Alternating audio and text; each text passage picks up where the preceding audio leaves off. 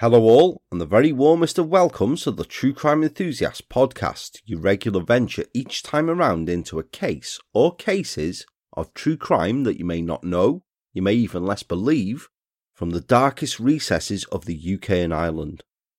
Bringing you said tales is myself, Paul, the creator, host and true crime enthusiast of the show's title.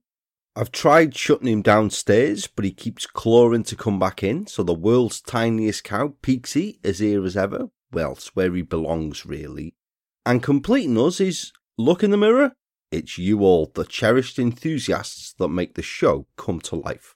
It's amazing as it always is to have you join us here today, which means the world as it ever does. And I do hope that as you have, the episode finds you and all dear to you, all good, all safe, and all well. First off then, thank you all for the feedback received concerning the previous episode, a return to a listener-penned episode in which Karen McLeod brought us the perplexing tale of the missing Stephen Clark.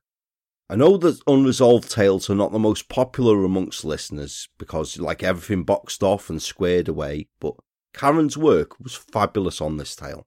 Plus, you have the benefit here of someone who lives near and so knows the area concerned when writing up the case, which always brings it that much more colour that comes from describing somewhere that you know, and it's something that I'll always champion, that is. I do invite all to hear their theories about the case in the episode thread that's up in the show's Facebook discussion group, because collective sharing of stuff, of theories and ideas, is sometimes how things like Stephen's disappearance are solved. Now, because it's getting proper close as the episode drops, it's almost CrimeCon 2022 time, a weekend of all sorts from the world of true crime. Experts galore, demonstrations, author signings, there's an absolute ruck to do there. And what's the undoubted highlight of the whole weekend? It's Podcast Row, of course, isn't it? Where you can catch so many of your favourite shows in attendance over the event. I'm talking the likes of Twisted Britain, UK True Crime, They Walk Among Us, Seeing Red, Lady Justice, Men's Rear, Morbidology, and that's just to name a few of them. Now, I know that's already a list of legends, isn't it? But it's got to come down a peg or two, because I shall be amongst this band of miscreants for the weekend as well. I might even this year be in part hosting the True Crime quiz that takes place there. Just watch this space. Well, actually, no, there's no watching. I shall be alongside some of the other hosts, which I can't wait to do. It's going to be ace. It was a blast last year, the whole weekend was, and I look forward to seeing so many more of you this year to say hi to shoot the breeze with, put the world to rights. We can talk about Rebecca and Colleen, we can talk about Johnny and Amber, whatever you want, it'll be a right weekend. There are only a few tickets left for the event, and I'd hate to miss anyone there. So if you fancy a top weekend down the smoke, if you come to book your tickets using the link that's in the episode show notes, then at checkout, why not use the unique code ENTHUSIAST and get yourself a decent 10% discount off the price whilst you're at it. I can't wait to see some of you folks there. It'd be great to say hi to you, it really will. Patreon episode 52 is also coming for supporters soon. I've selected an interesting topic for this time around indeed, and on the subject of Patreon, the episode that airs on the regular show today, the one that you're listening to, is this time around a reworking of a previous Patreon episode. Now I know I do share these from time to time, of course I do on the show's birthday in September, there's always a voted one for there, but whilst bonus episodes are that for a reason, sometimes these tales burn such a hole in my arse I think, I've got to bring this to the regular show. And so what I do here is try my best to make it sound like a fresh episode for all. I'll always leave it for ages. And they're always fully re-recorded and edited. And who knows, I may even chuck a top shagger in here and there if I can, or shamble of bollocks or something like that. You know me by now. There is always a sizable back catalogue of episodes of some extra enthusiast available though. From tales such as the randomness of the Bravo 2 heroes to the tragedy and horror of an offering to the angels. And if you fancy a full series worth of unheard tales, and the episode dropping here may just whet your appetite a little bit, while still leaving plenty, then like the returning and new supporters, Tom, Jamie Berg, Stephen Allen, Erin M. Baker, Rachel Brook, Victoria Redman and Cameron Woodhead, plus Claire Hayden Jones, Claire Sweater-Miller, Joe N, and Marianne Elizabeth Johnson, who've opted to annually support the show, and who all get my utmost thanks and appreciation. It means the world to me. You each ace, every single one of you. Then you folks can be doing the same as these also for the best part of bugger all each month, and quicker than coming to the conclusion that ITV show Romeo and Duet is absolute dog shit. It's replaced Bridge of Lies, it honestly has. Try it if you can for a few minutes if you get a chance to. Personally, I'd rather watch the GC going thong shopping. Then you can get your extra enthusiast by simply heading over to Patreon and seeking out the show on there. It's got the same show logo and name and all of that. Or by simply heading into the episode show notes and using the link that will take you right to it and going from there. It's so simple, it's already won the next series of Love Island. Oh yes, those bellends are back and they won't escape unscathed over the next few episodes. I can promise you that. So the tale that I bring this time around, as I said earlier on, it was a tale I brought to Patreon several months ago, so at the start of last year, and it was an unfamiliar one for me, but one that really is a case that I think should be more familiar than it is, and it's one that will undoubtedly anger some and will horrify others, and which we shall get to following a short word from the episode sponsors. This episode is sponsored by BetterHelp Online Therapy. All relationships take work, and none more so than the most important one you can have in your life, your relationship with yourself. So ask yourself, is there something that's preventing you from achieving your goals or wants? Or is stopping you from being who you want to be and you feel like you need some help with it? Help is something we all need at some point in our lives, so if I've struck a chord here, then perhaps BetterHelp can be that solution for you. BetterHelp offers you online therapy in the form of video, phone or live chat sessions with a licensed professional therapist. It's a service much more affordable than any in-person therapy and is available worldwide, and in under 48 hours of reaching out, you can be matched with a therapist that's best suited to help you with your needs. I found personally that talking to a professional has helped me in my own times of need before, so if you feel that you need to, perhaps give BetterHelp a try and see why over 2 million people have used BetterHelp Online Therapy. This podcast is sponsored by BetterHelp, and the True Crime Enthusiast podcast listeners get 10% off their first month at betterhelp.com/TCE. That's BetterHelp.com/TCE. So, for our tale this time around then, one which spans almost 15 years in total, I begin with a question that has caused countless debates. Should a convicted killer ever be released? Many would say outright no, it should be a life for a life, even if that's a life served behind bars. But in many cases, the law says that when they're deemed to have served their sentence or their decided minimum tariff, upon them satisfying certain conditions, they should be released for a second chance to become a productive citizen. But for a few of these who are released in such a way, that release brings with it a second chance to kill. We've heard the cases of Glyn Dix and then Peter Bryant several series ago, two examples of such people, but there are several other notable examples of these, one of which I'm bringing to you here this time. The episode contains graphic details and descriptions of crimes and events involving children, involving injury detail, and with descriptions of a sexual nature that some listeners may find disturbing and or distressing, so please use discretion whilst you're listening in all.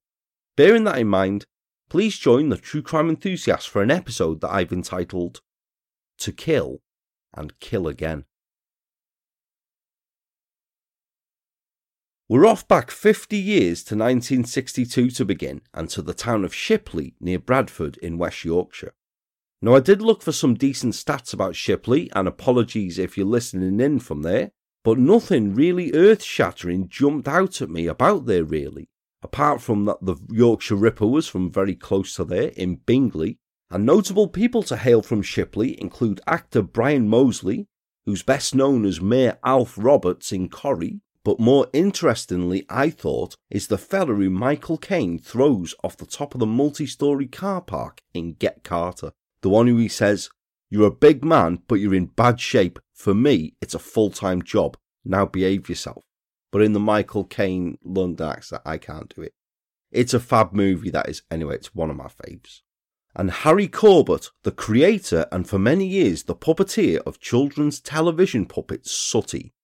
I wonder how many people are listening and now waggling their hand in front of their face and thinking, look, Sooty in the nude. Or perhaps that's just the child in me. The name Shipley stems from the Old English words skip and lea, meaning sheep, and a forest, a wood, glade or clearing respectively, so it's been variously defined as a forest clearing used for sheep, due to its proximity to the River Aire and its history as a sheep grazing area. Shipley was once a thriving place and was shaped largely by the onset of the textile industry due to the Industrial Revolution, but when this industry went into decline, so too did Shipley, until it enjoyed some resurgence post-World War II, with many of its existing historical buildings being removed completely as part of expansion and redevelopment, or either converted for other uses, and what was then classed as slum housing replaced with more modern builds and low-rise modern retail outlets. For many years post-World War II, this expansion and redevelopment continued, until by the summer of 1962, the expansion had reached the Dockfield Trading Estate on Shipley's Dockfield Road, where an extension to this was underway. Now, places such as a large area of open land on the outskirts of a town, complete with a riverbank and trees, that's also near to a vast construction site, is like a dream playground for kids to play in. And back then, at the start of the school summer holidays, just after 5 p.m. on the afternoon of Monday, July the 23rd of that year, 10-year-old Laymon's Burzins and his friend, 9-year-old Clive Jones, were out doing just that, playing on the riverbank some 2 miles away from their home in Kingsway in the Bradford village of Rose. As the boys were fishing for tiddlers with a jam jar in the shallow part of the river, happy enough but not having much luck at all, they were approached by a man who had seemingly appeared out of nowhere and who sat and chatted with the boys for some time. After asking them what they'd caught, he told them that he'd just seen and startled some rabbits, which he'd watched run from the riverbank and head into a wood about a quarter of a mile away from there. Would the boys like him to show them where they'd gone, and perhaps to catch one, the man had asked, offering to show the boys how to make a snare to do so, claiming he knew how best to do this because he'd done so several times on the farm that he worked on. Now both boys, being keen wolf cubs and intrigued by this, always eager to learn new skills, did accompany this man across to the wood, which adjoined the end part of Dockfield Road.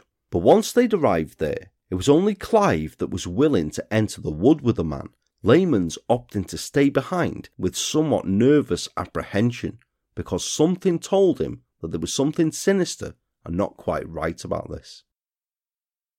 Only a short time later, as he nervously waited for his friend, Laymon's anxiety was realised when he heard his friend's piercing scream coming from inside the wood. Moments later, the man exited the wood from the way both he and Clive had entered it, only now he was alone. And then he turned to look at Laymon's. Now Laymon's was off like greased weasel shit, as you can imagine, and he didn't stop running, terrified out of his mind, until he reached Clive's house in Rose Road, some 2 miles away. As he breathlessly blurted out his story, Clive's concerned parents, George and Joan Jones, went immediately around to the home of their next-door neighbour, John Armstrong, who had a car and whom they asked to take them and Laymon's back to where he'd described, which Mr. Armstrong agreed to immediately. You don't hesitate to assist with something as serious as a missing child, do you? Only a few minutes later then, the car pulled up where Laymon's had directed them to, and unsure of what may be found inside, and with the well-being of his friends and neighbours firmly in mind, John advised George and Joan to wait in the car with Laymon's, whilst he ventured inside the wood to have a look around. Almost immediately, slumped against a tree and partly concealed with uprooted undergrowth, John Armstrong discovered the body of his 9-year-old neighbour, Clive Jones. Still congealing blood glistened from the very apparent, very severe throat wound to the boy, and although John checked for signs of life, tragically there were none. Heading back out and to save them from distress, advising George and Joan not to head into the wood, John went immediately to alert police, but upon returning, found a tragic sight.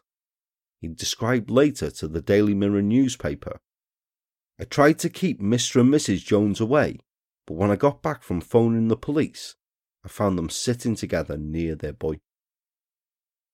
Now it's hard to imagine what must be worse there, isn't it? What do? Do you wait, knowing that your child is in there, injured or dead, and not being able to face that?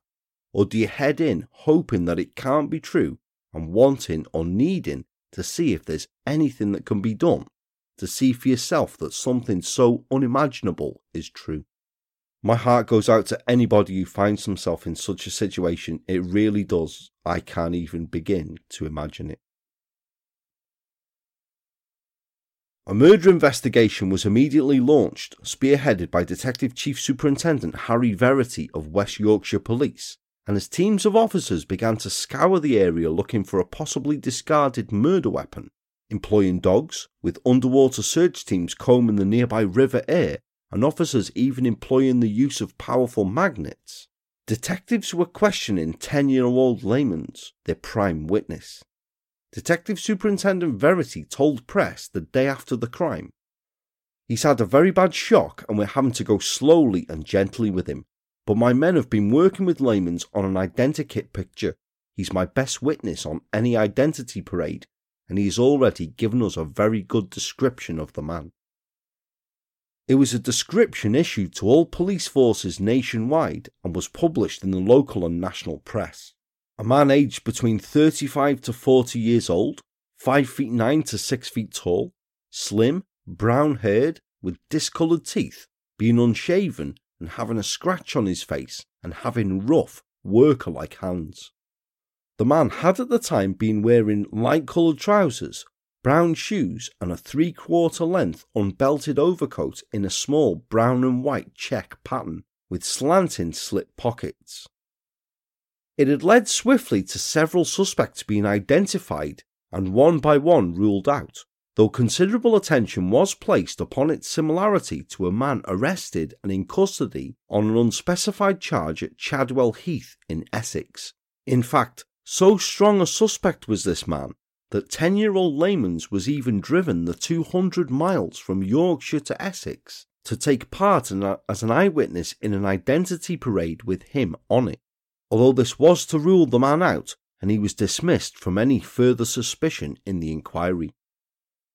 On the same day, meanwhile, the inquest into Clive Jones's death had been opened in Shipley before Coroner Stephen Jones and a jury of 8 men, in which the inquest heard evidence from the examining pathologist Dr. David E. Price, who reported that cause of death, in his opinion, had been due to an air embolism, shock, and severe hemorrhage inflicted by the single savage throat wound to Clive, one that had probably been caused by a sharp pocket knife with a blade of some 4 inches in length, and that was so severe that it had severed both of the boy's jugular veins. Now, a maniac who does something like that to a small boy isn't someone that you want running around the streets, is it? And he had to be stopped soonest, and thankfully, it wasn't long before he was. Inquiries led investigating officers to the Bradford district of Buttershaw and to its Woodside estate, where more than one resident spoken to told police that the description of the killer fitted a 33-year-old lorry driver who lived in Dalston House in the Moresby Road area, named John George Robinson. Now, Robinson was not a known sex offender, but even though he was married, and indeed was a new father, his wife having given birth to their son less than 3 weeks previously, neighbours still regarded him with some suspicion. Police did also, when they went to his home following this information being passed to them, only to discover that Robinson had fled the area some days before. A hunt was now launched for him, and some 3 nights after the murder, on Thursday the 26th of July 1962, he was arrested in the Derbyshire town of Matlock. As he was being escorted back to West Yorkshire for questioning at Shipley police station, Robinson told one of the police officers escorting him, Detective Sergeant Leonard Bell, "I did meet 2 little lads fishing in the canal. I took one of them on the riverbank and did him in. I don't know what came over me." As casual as that. Indeed, Robinson made no attempt whatsoever to deny his crime. You'd remember hearing something like that until your dying day, wouldn't you? Part of Robinson's statement when he was later being interviewed at Shipley read, "I just grabbed hold of him and that was it. I did him in. I nicked his throat with a knife. I don't know what made me do it. I love kids." Bloody hate to see what you did if you hated them, mate. Robinson continued, "I met them down by the canal at the back of Linley's in Windhill. We walked down towards the river and we talked about rabbits, and I told them that I worked on a farm, but I didn't. I don't know why I'd done him in, but something must have come over me. I took him into the little bushes and said I was going to show him some rabbits. I just grabbed hold of him and that was it. I don't know what came over us. I pulled his buttons on his trousers open and he shouted, so I got my knife out and nicked his throat. I only got the knife that day, but honest, I didn't buy it to murder anyone with. That's the truth, that. I didn't mean to harm no one. I've always wanted a son, and my wife had one on the 4th of July. I love kiddies. Honestly, I don't know why I did it.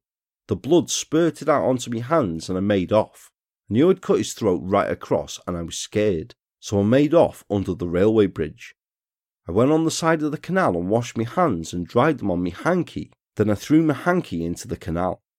I then thought that the other lad might recognise me in my overcoat, so I took it off and threw that into the canal as well. I threw my knife away too. I'll show you where. It was a green coloured one. I bought it from that paper shop just above the bookies."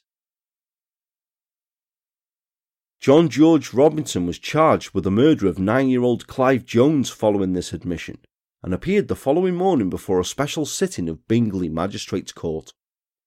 When he was cautioned before the hearing, Robinson replied, "Yes, sir, I'm sorry I've done it. What I've said in my statement is true." Though even as early as his remand hearing, whilst it was clear that Robinson was in no way denying having killed Clive Jones, he was claiming that the boy's death had been an accident.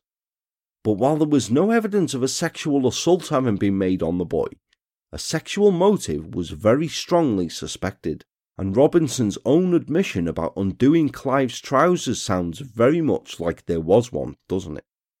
Robinson was remanded in custody following his court appearance and sent to Armley Jail in Leeds to await trial, whilst investigations to substantiate his claimed movements on the day of the murder and subsequent days before his arrest were made. Now, it was soon established Robinson had been seen by several people on the day of the murder, so his movements could in part be pinpointed. A council worker came forward to say that he'd been drinking in the Bluebell Hotel in Shipley on the afternoon of the murder, when at about 12:45 p.m, John Robinson, whom he knew, came into the bar. Robinson, the witness said, had been wearing what he described as some proper rough clobber, including a very dirty old tweed topcoat. Both had played dominoes until about 3 p.m, when both had then left as it was chucking out time. There was no all-day drinking back then. This witness was in the Bluebell Hotel once again just after 9 p.m. that evening, where he again met John Robinson, who by this time had a dirty wind cheater on, but no topcoat. Both had once again played dominoes, and the witness had left Robinson there at about 10:40 p.m. So, where was Robinson in these missing 6 hours? A newsagent who ran a shop at number 78 Leeds Road in Shipley told police that at about 4 p.m. on the afternoon of the murder, Robinson had come into his shop and asked him for a scout knife, but the newsagent had none available for sale. He did, however, have a selection of penknives, and sold Robinson a green-handled one of these for 2 shillings and 6pence.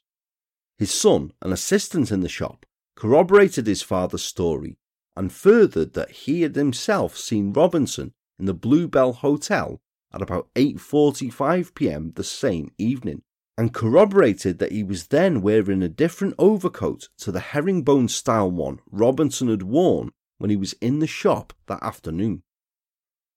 Then, at 5:25 p.m. on the day of the murder, a Shipley Urban District Council worker walking home from work with 3 workmates, heading up from the River Aire towards the Leeds and Liverpool Canal under the Shipley Viaduct on the Shipley side, later told police he saw a man, who he later identified as Robinson, walking with 2 boys who appeared to be about 10 or 11 years old, and heading from the direction of the canal towards the river.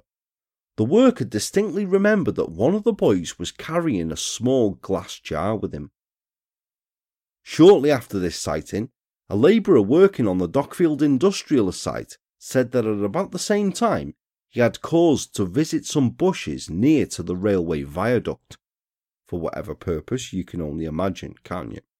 The labourer claimed that he was in the bushes for some time, as he'd lost some money from his pocket whilst doing whatever he was, and that while he was searching for it, he heard a child's piercing scream at roughly 5:30 p.m. Now, he didn't take much notice of this, he claimed, as there were generally a lot of children playing in the area, because as we've said, it was a favoured haunt for kids.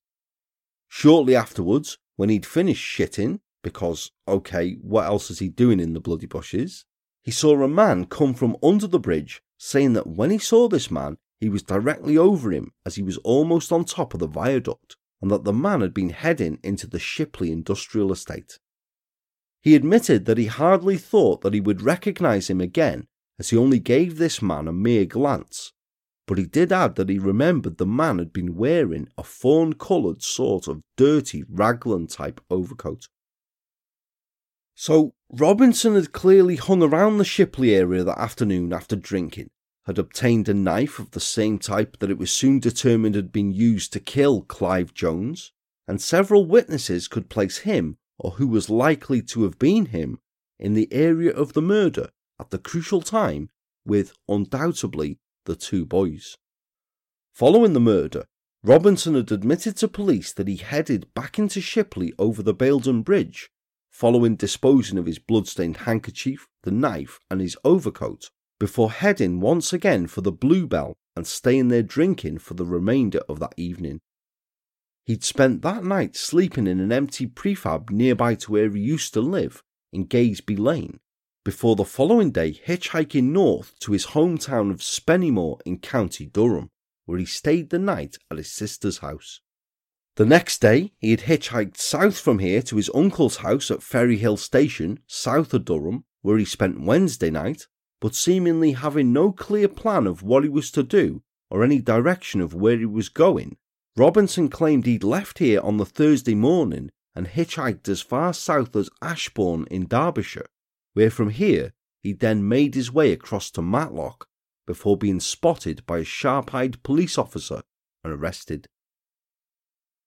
Committed for trial for the murder of Clive Jones, John George Robinson pleaded not guilty when he appeared before Mr. Justice Finnemore at Leeds Assizes on Tuesday the 23rd of October 1962, although he opted not to give evidence in his defence to support this claim.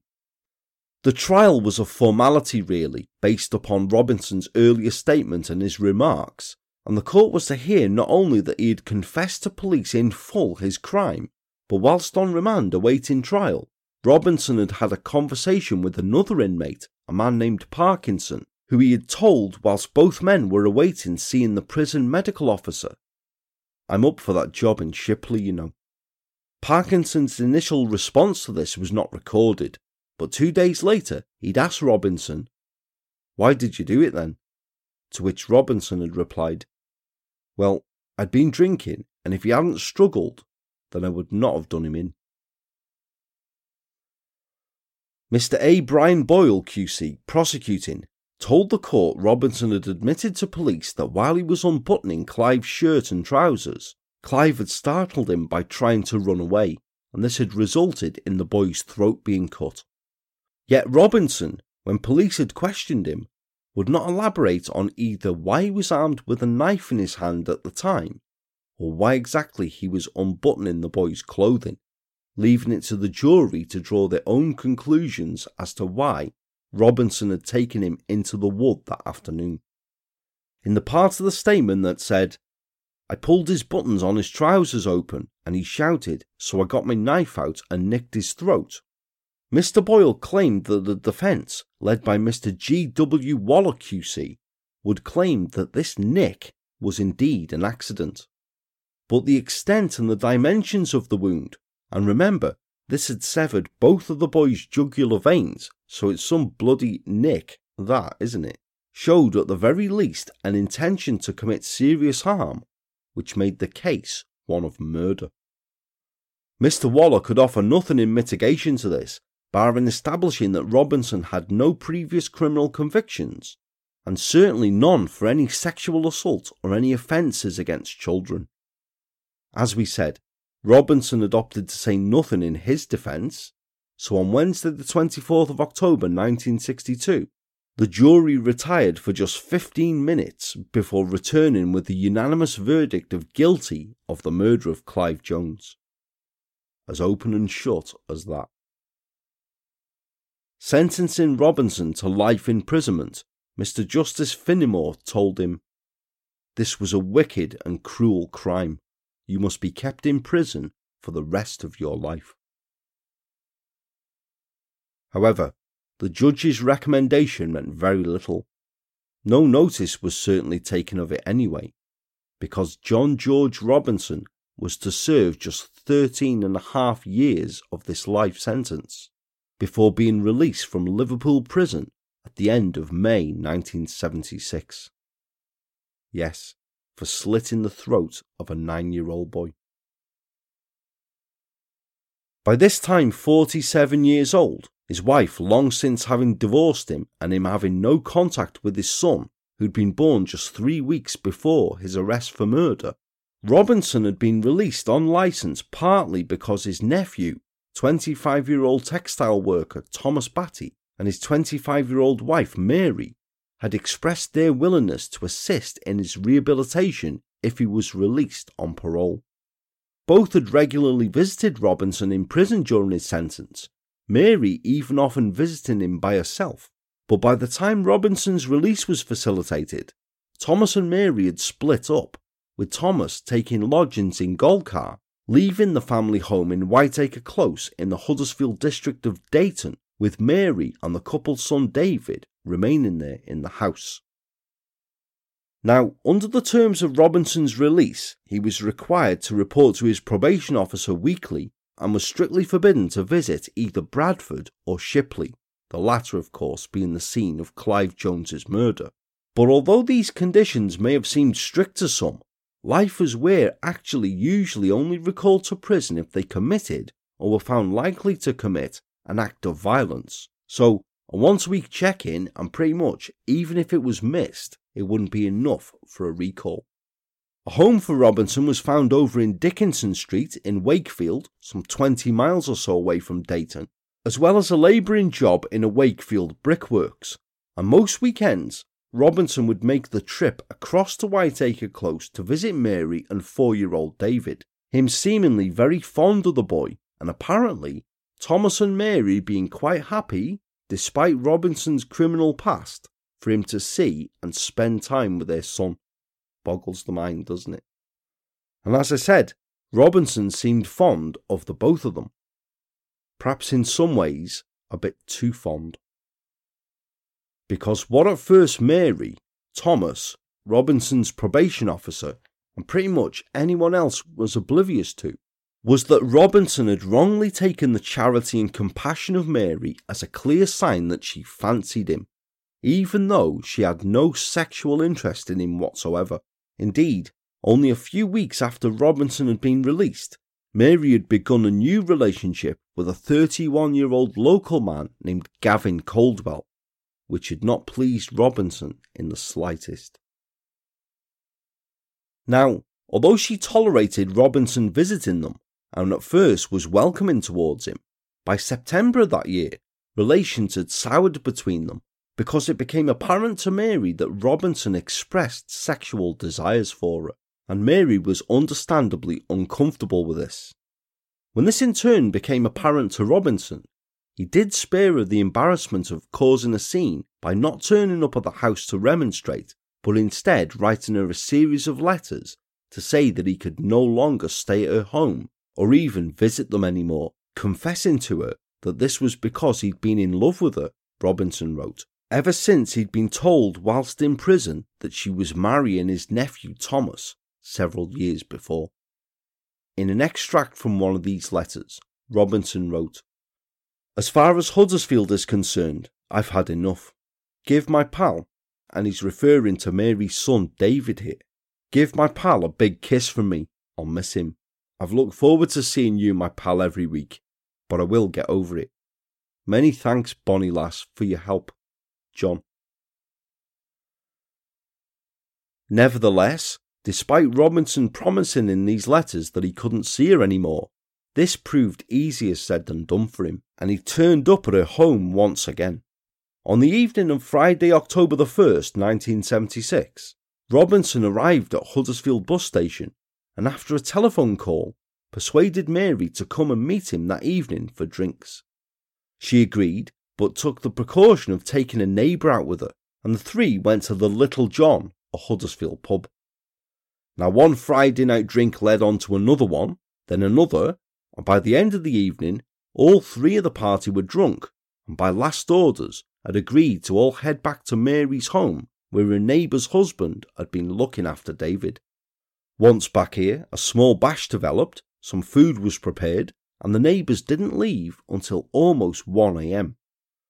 Later, in the early hours, Mary's next-door neighbours were woken by a commotion coming from her house, hearing a man's raised voice that they assumed was Mary's estranged husband Thomas, because they thought that it was his voice that they could hear shouting.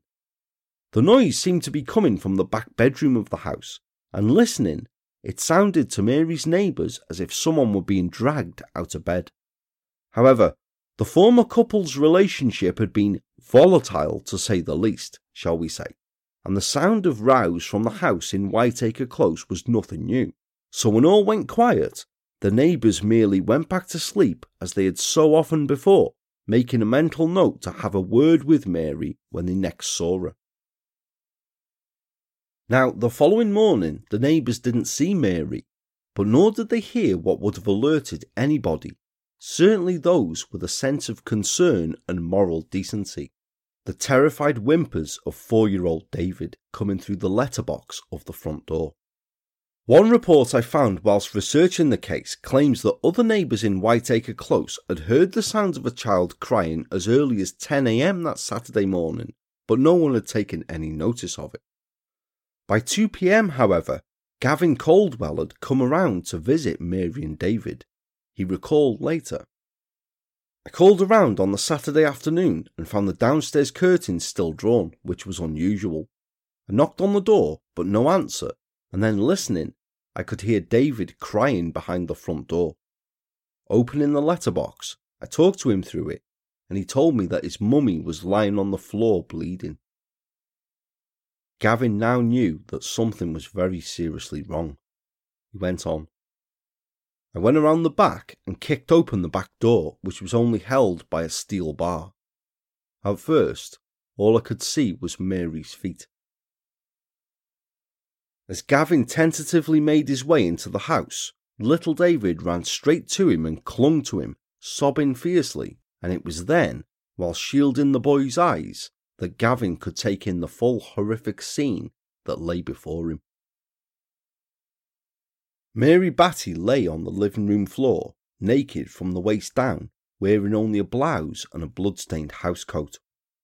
She'd been mutilated about the neck, having had her throat slit, had been extensively stabbed in the lungs, and what was found at post-mortem to have been at least 10 times in the heart, and horrifically had had parts of her breasts cut off, which were found to be missing, the killer having taken them away from the scene. It's the stuff of nightmares indeed, that, isn't it? The later post-mortem was to reveal that Mary had been dead for almost 12 hours when Gavin had found her, having been strangled, stabbed, and the mutilation performed upon her body after death. She had not been raped, although sexual activity had certainly been attempted with her, as semen was found to have been ejaculated around her vaginal area. Tragically, Mary was also found to have been 3 months pregnant at the time of her death. Now, that's awful enough on more levels than I can begin to describe. I was reminded of many cases we've covered here previously on The Enthusiast with this one. Glyn Dix, Peter Bryan, as I said before, Daniel Restivo, even Samantha and Jasmine's terrible tale, and that needs no reminder really at all, does it? But to begin with here, to even do that to anybody is behaviour disturbed and evil beyond belief, isn't it? And for Gavin to find your loved one in such a way, but to then later find out that she was carrying your child at the time also. Awful, unimaginable. But the thought that chilled me to the bone and made my heart sink. 4-year-old David had woken up to find his mother like that downstairs. Who knows what time he'd woken and how long he'd been in that house with his mother's body. And again, it's something I say often here, isn't it? But that is the proper stuff that nightmares are made of. That poor, poor kid. You can't even begin to imagine it, can you? As David was immediately taken to his father to be cared for then, following a hospital examination in which he was found to be physically unharmed, a murder hunt was launched, with police immediately utilising the press in the investigation.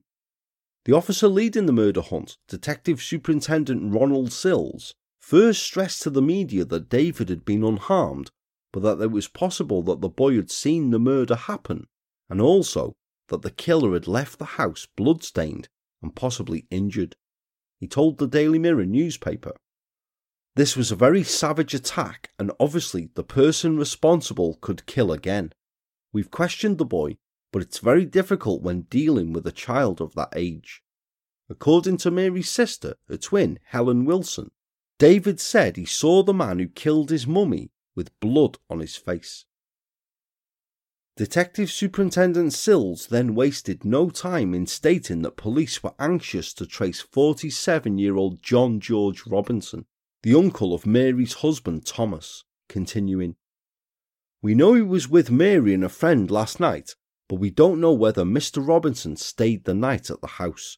He may be able to give us some information, and I'm appealing for anyone who knows where he is, or himself, to come forward and to offer assistance. We think he may be able to throw a new light on the situation." He furthered that Robinson had connections with both Durham and Derbyshire, and that his last known address had been in Dickinson Street in the Wakefield area of West Yorkshire. A description of Robinson was also issued to police forces nationwide, the local and national press. 6 foot 2 inches tall with greying hair, wearing either a dark blue or small check raincoat, deep red cardigan buttoned up at the front, a white patterned shirt, a brown tie and brown shoes. So, by Sunday the 3rd of October 1976, for the second time in his life, John George Robinson was the subject of a hunt, once again wanted on suspicion of murder. Whilst the search for him got underway, with officers checking his known haunts and his family connections, his sister's home up in Spennymoor, the home of his ex-wife, his uncle's home in Ferryhill Station, places like that, a search got underway for a discarded murder weapon, with teams of police scouring the Dayton area, doing the full Tommy Lee Jones bit from The Fugitive.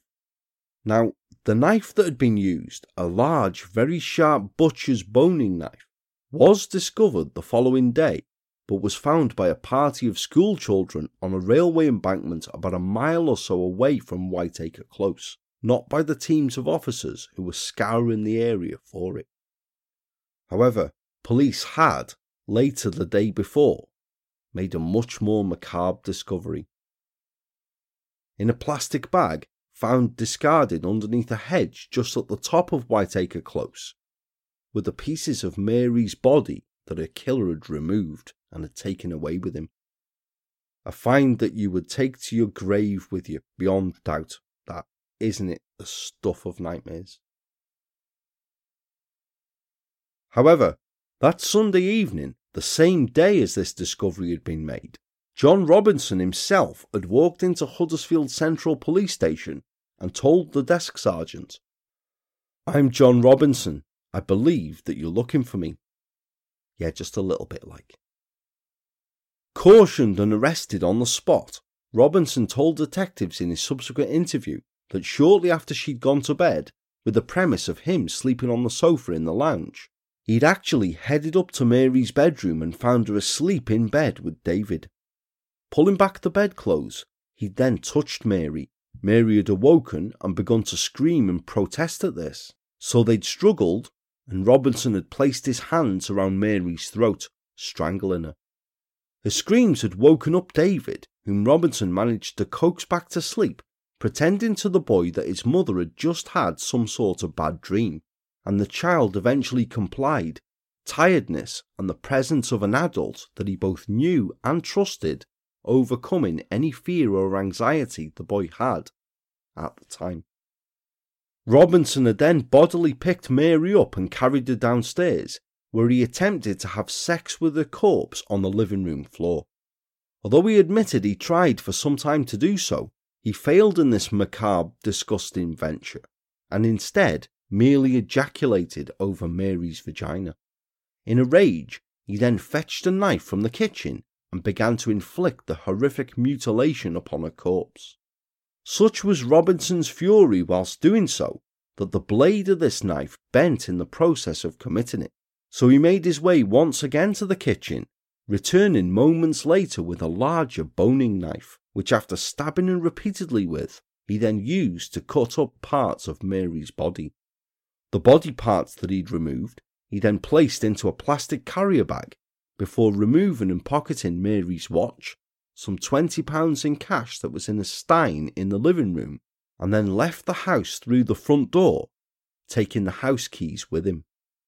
After making his way to the end of Whiteacre Close, he suddenly decided to abandon the bag of body parts underneath a hedge near to where the cul-de-sac met the adjoining Whiteacre Road, and then made his way north from here to the M62 motorway, where he hitched a lift northbound and found himself a few hours later in his native County Durham.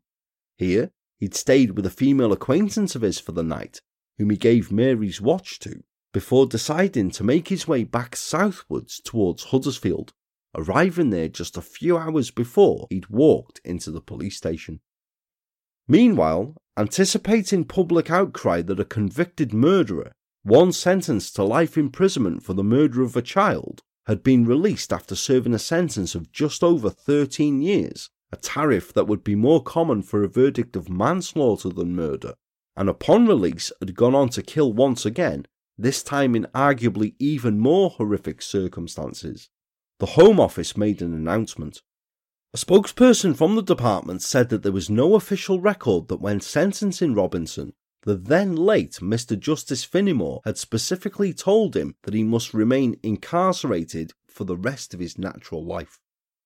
"We have no record of the judge saying anything of the kind in this case," the spokesperson insisted. Now isn't it funny that, and isn't it totally unlike a government department to backtrack and try to deny something, eh? Because think back to what was said by Mr. Justice Finnemore at the time of Robinson's sentencing in 1962 for the murder of Clive Jones, which I'll repeat once again here. "This was a wicked and cruel crime. You must be kept in prison for the rest of your life." It's pretty self-explanatory that, isn't it? It was a recommendation that was never queried during the 1962 trial, one that was clearly quoted in all of the newspaper articles reporting coverage of the case, and I found the exact same quote in every one that I've used for research when I was creating this episode. So it's a strange thing to insist this is, isn't it, that there's no record of it. Unless bloody Sue Gray wrote it, of course. The Home Office spokesperson added that had Mr. Justice Finnemore made this recommendation, totally refusing to backtrack here, Then it had been made at a time where the death penalty was still in force in the UK, and there were no formal procedures in place at the time to allow him to make such a recommendation, these not being introduced until the abolition of the death penalty in 1965, 3 years after Robinson's life sentence. However, the spokesperson furthered that at the time Robinson was sentenced to life, a life sentence meant just that. Although he could be released on parole, as he had been, the life sentence imposed in 1962 was still operative, meaning that Robinson could be recalled to prison at any time for the rest of his life. Which obviously went tits up, didn't it? John George Robinson stood in a dock facing a charge of murder for the second time in his life, admitted the murder of Mary Batty when he appeared before Mr. Justice Boreham at Leeds Crown Court on Monday the 24th of January 1977.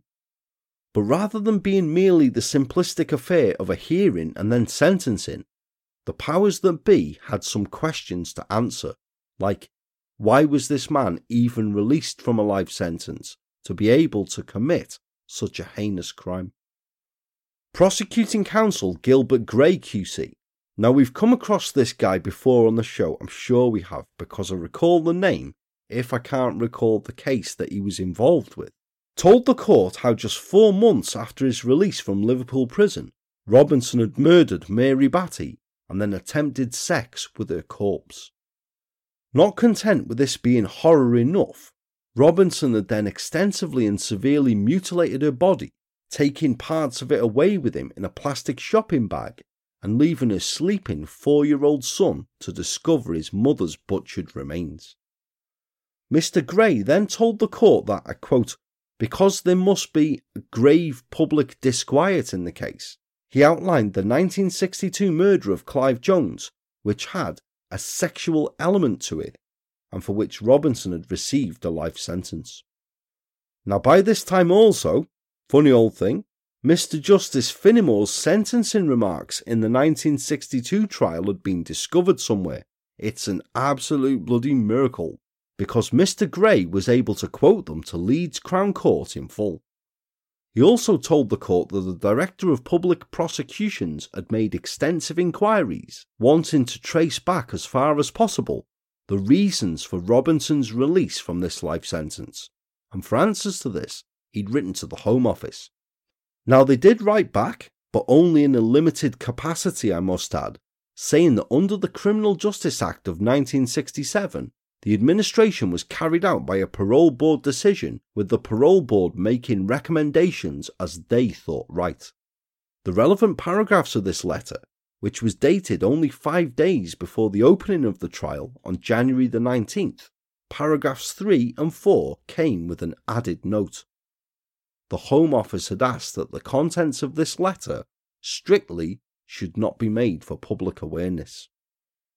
Nevertheless, it was handed to Mr. Justice Boreham to read, who summarised to the court after studying the letter's contents that police efforts to obtain information from the probation services about the general attitude and character of Robinson had indeed been made following his release, but had only been met with a limited degree of success from the authorities who had functioned it.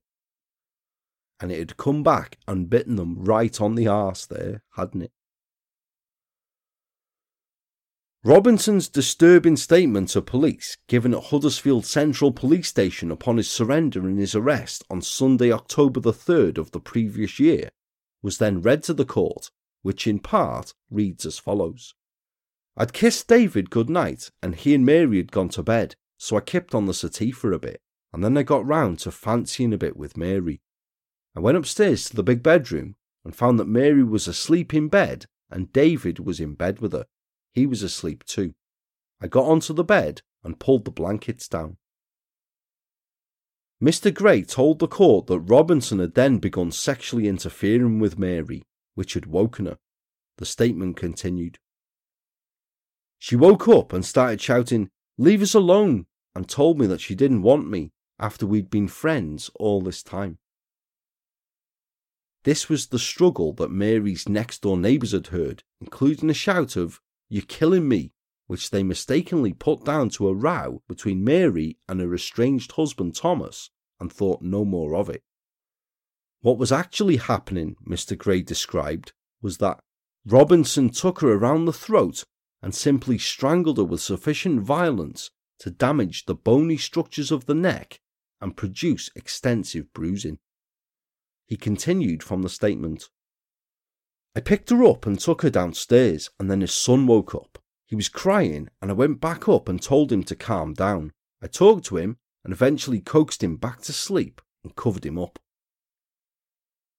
Mr. Gray then told the jury how Robinson had headed back downstairs and, quoting from his statement, "I tried to have it with Mary, but it was no good. She was dead. After a while, I gave up." Mr. Gray continued, "Robinson picked up Mary Batty and put her on the floor of the living room. He spread-eagled her, moving her arms and legs apart, and decided to have sexual intercourse with her. She was, according to the medical evidence, almost certainly dead from the strangulation that had occurred upstairs. He failed to effect his purpose. Robinson then got a small kitchen knife from the kitchen and attacked Mrs. Batty's body with such ferocity that the blade of the knife was bent back. He returned to the kitchen and got a larger kitchen knife, which he described in his statement to police as a big knife like a sawing knife, and mutilated her body in quite the most horrendous manner. Now, when asked in his police interview why he'd mutilated Mary, Robinson had declined to explain his reasons, but had said, "I think I did this because I was jealous of Mary's boyfriend. I didn't like him at all. If I can't have her, then nobody's going to have her.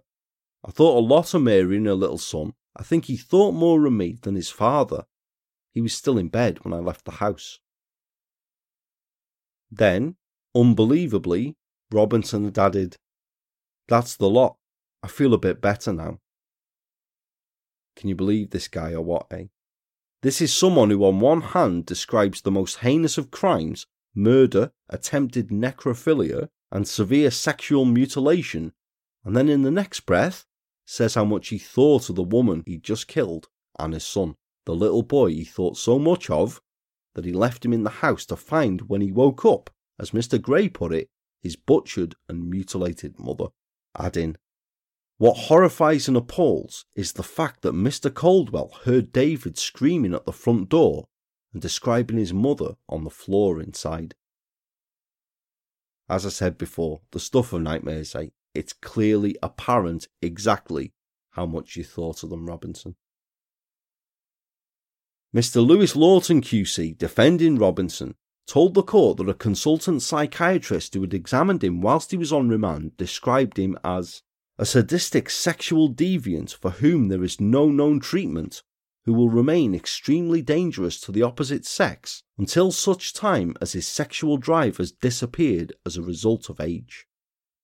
Proper scrape in the barrel, as a token of mitigation, Mr. Lawton said that Robinson had had a good character and had not committed any known crimes until he was in his early 30s, adding, "Perhaps the 7 years of his life on which he can look back with pride are those spent serving his country and the United Nations forces in Korea. In Korea, he was engaged in active fighting. When he was discharged from the army, he was given a good character." It counts for absolutely bugger all, nothing though that does it, when you've gone on to commit the atrocities that Robinson had. Mr. Justice Borum then told Robinson, "You've pleaded guilty to murder, and for that there is but one sentence. You will be sent to prison for life. But in addition to that, the circumstances of this case, coupled with the events and circumstances of the previous conviction, a like offence, have persuaded me beyond any doubt that you are a danger towards the other sex, an extreme danger, and you will remain such until your sexual drive has disappeared as a result of your getting older. I am in no position to determine how long that process will take, and I shall recommend to the Home Secretary that in your case, the sentence of life imprisonment means life imprisonment, and that you shall not be released before the end of your days. Take him down." For the second time in his life, John George Robinson was then taken down to begin a life sentence for murder. And this time, he was never to walk out of prison for a third time, for just over 3 years later, on the 31st of March 1980, John George Robinson died of cancer in the hospital wing of Parkhurst Prison on the Isle of Wight. He was 51 years old. Following Robinson's second murder conviction, questions were once again asked in the highest places over the exact reasoning behind his release the previous year. The Police Federation expressed disgust at the decision, with a spokesperson saying, "It makes you wonder just what the hell is going on. This is by no means the first of its kind. In fact, there have been 3 similar crimes in the last 10 years. There's a great deal of concern that someone as dangerous as this should be released back into society. We certainly hope there will be an inquiry into why." Never mind an inquiry, you grab the bull by the bollocks and you go for the head person who should be in the know, or the one who must carry the can anyway. The Labour MP for Central Lambeth at the time, Marcus Lipton, was reported as to be tabling the question to the then Home Secretary, Merlin Rees, in Parliament about exactly why Robinson had been released, only to kill again, with Lipton saying, "The public have a right to know why in these circumstances a parole board apparently overruled a judge's decision and let this man out to repeat his crime. I want to know how parole boards come to these decisions. It's high time their role was reviewed and re-examined. This man is plainly a pervert and should never have been released. I cannot for the life of me understand how, in view of this man's terrible record, a parole board could possibly have overruled the recommendation of the trial judge, a decision which led to another horrible murder." Defending itself, the Home Office were later to claim that it was a series of tragic coincidences that had prevented the parole board from knowing the full circumstances of the double killer's case. Although Mr. Justice Finnemore had recommended in open court that Robinson should never be released from prison, he'd not subsequently put these feelings in official writing to the Home Secretary following the trial, which was the normal custom in cases such as this, and therefore the parole board had no formal knowledge of his recommendation. It stinks to high heaven of excuses really, doesn't it? Further, because Robinson had not lodged an appeal against either his conviction or his sentence back in 1962, all transcripts of the case, complete with the accompanying shorthand notes, had been destroyed soon after his conviction.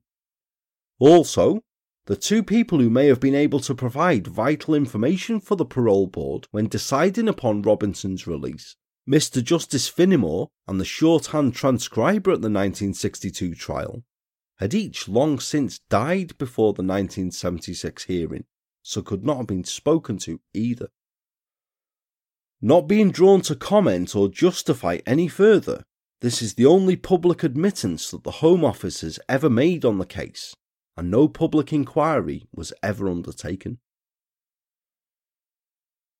Now, this tale is one that brought to the fore of me so many questions, but first and foremost, your spidey sense would proper go off there, wouldn't it? Because surely, no matter the size of any archiving or anything like that, all transcripts of any trial that sends a person to prison for life, for the murder of a child no less, should be kept for review purposes, if there is even a ghost of a chance that one day, however far down the line, the killer may be up for possible release back amongst the general public.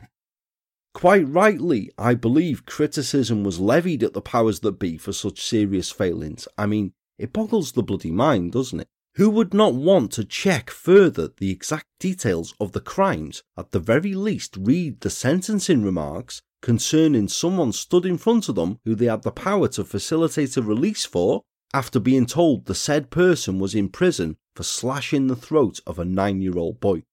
Any person who isn't a complete fucking idiot should surely think, hang on, let's learn a bit more about this guy's crime first before we go off half-cocked and give him all and sundry. If it is true, and all records and transcripts of the 1962 trial were destroyed, and I know it's not like a politician to lie, shame on me for even suggesting that may be an excuse, but if it is true, then it's an absolute disgrace and a serious failing. Yes, as you can probably tell, the decision to release Robinson angered me really, because whilst no one should be murdered, of course they shouldn't, but Mary's is a death that simply and sadly should never have happened, because he should never have been at large to, pure and simple. It troubled me greatly while I was researching the case as to why exactly this child killer was put forward for parole after serving such a paltry sentence in the first place. I mean, were Clive Jones's family informed or consulted, and how must they have felt? And when he was being considered, why was Robinson's serious sexual deviance not highlighted by medical staff prior to him being released? Because even as far back as 1962, this is someone with clearly serious psychological issues, isn't it? I mean, who slits the throat of a 9-year-old boy if you are all there? You know what I mean? Any possible insanity on the part of Robinson doesn't even seem to have been addressed or reportedly even explored during the 13 years he was incarcerated. Yet I believe it was clearly there, as I've just said, and surely, for someone facing possible release from a life sentence, bearing in mind the gravity of his crime, then shouldn't they be passed as medically sound to be released with no dangerous sexual deviance that may be being unleashed back into the general population? Because what was described during his second remand period by an examining psychiatrist doesn't suddenly come on in 4 months, does it? Now, whether he was examined by prison doctors for evidence of such a deviance, and these examining professionals missed it, or were fooled by Robinson, or this just didn't happen, who knows? The Home Office would not say. But whatever, the powers that be decided Robinson was fine to be released. And just over 4 months later, thanks in part to this decision, a 4-year-old boy was to awaken to find his mother's corpse mutilated almost beyond belief, and was left alone, trapped in the house with it for hours. How do you even begin to try and come to terms with something so horrific and unimaginable? How must David Batty feel still, even to this day?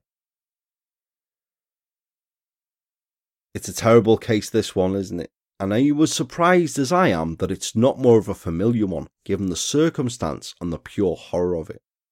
Perhaps it's unfair to solely blame the parole board here, for of course it is the evil of Robinson responsible first and foremost, and after all, the parole board can supervise an individual to a point, but circumstance or opportunity for the individual are not under their sole control once that person is out of the prison environment on a daily basis, and sometimes even years later, the propensity to kill rears its head once again, depending on said circumstances and opportunity arising.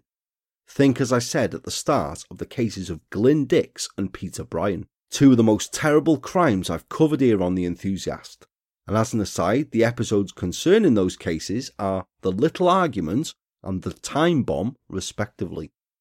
The tragic murder of Mary Batty is an example of a failing of a department that, sadly, as we've heard several times before here on the show to date, isn't infallible and does sometimes get it wrong, which they certainly did here with John Robinson.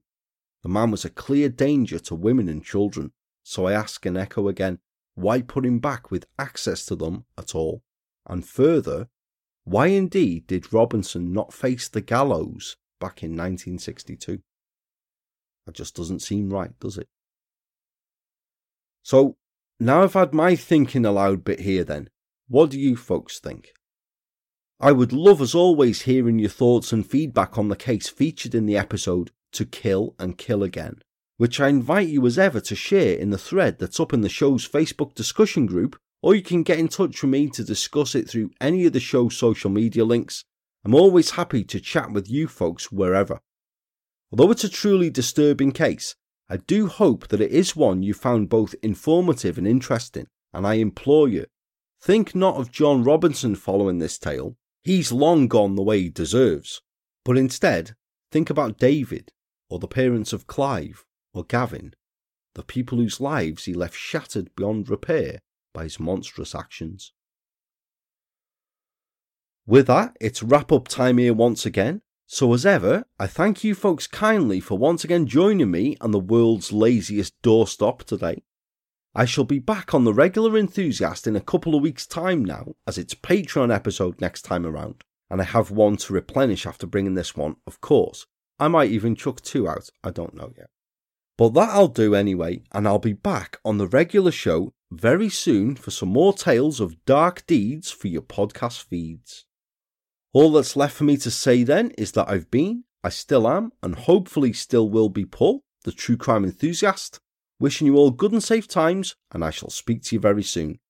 Take care all, thanks very much for joining me, and goodbye for now.